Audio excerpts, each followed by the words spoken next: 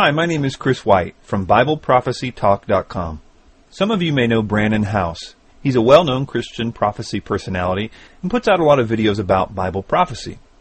I recently put out a video that was critical of one of his and Jimmy DeYoung's videos about a particular aspect of the rapture.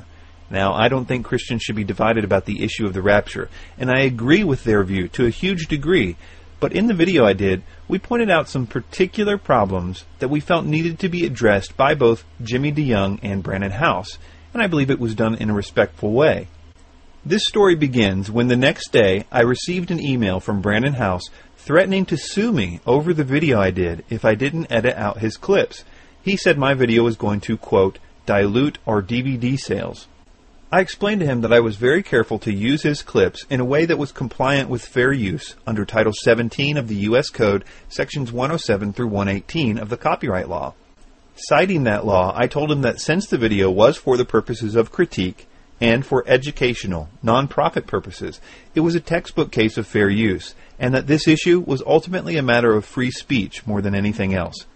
He responded to this by saying the following: "Okay, you must have a lot of money stashed away to be able to avoid the legal challenge, I guess, huh?" To which I said, "I'm prepared to take this as far as we need to, and I have the utmost confidence in my position.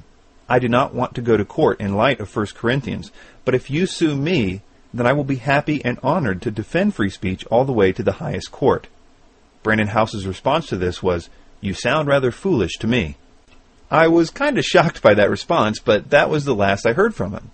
Until about a month later, when I got a notice from YouTube that he had filed a DMCA takedown notice, and that my video that was critical of him had been removed.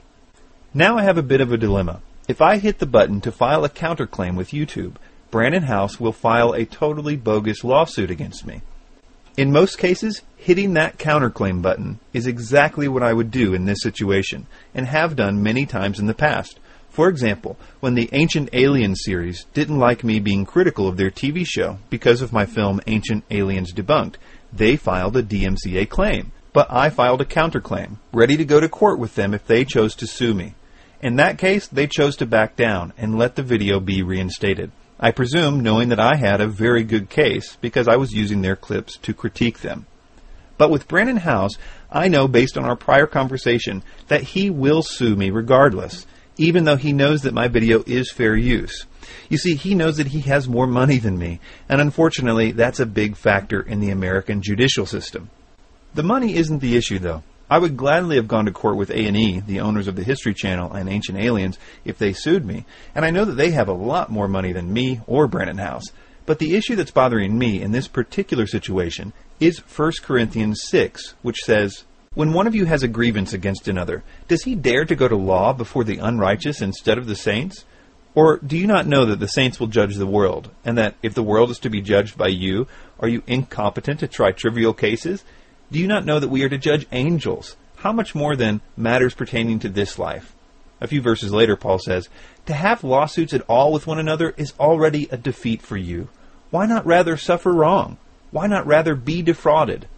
So even though Brandon House would be suing me in this case, I don't see that there's any biblical option I have here but to just let it go, and as Paul says, to let myself be defrauded. Now, the American in me wants to go defend free speech and challenge the ability of the more wealthy to do things like this. But in this case, because Mr. House is a Christian, I know that it would be wrong for us to go to court. And so I'm just going to let him win and take this video down. But I would ask that if anyone wants to do something about this, there is one thing that will help. That is to get some coffee and set aside about an hour and 20 minutes and watch a video that clearly explains the views that have made Mr. House and Jimmy DeYoung so defensive. I will link a video on the screen and in the show notes that I did called The Pre-Wrath Rapture, The Rapture Puzzle Solved. I know, if you're like me when I was a pre-tribulationalist, you're sure it's a bunch of heresy. But I promise you, especially to anyone that has taught the pre-trib view, you will rejoice in hearing the points made in this video, as the issues that you know exist with pre-tribulationalism are completely resolved with this view. It's basically pre-tribulationalism with all the hermeneutical problems fixed.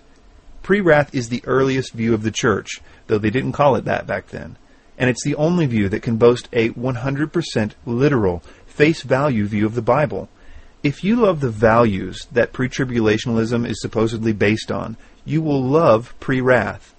Again, just get some coffee and see what I mean. At the very least, you will probably for the first time understand what pre-wrath really teaches, not just what you were told it teaches. We Christians should be scholars, able to hear reviews and critiques from our peers, as long as they're done respectfully, and with the intention of furthering our understanding of Scripture and God's revealed plan.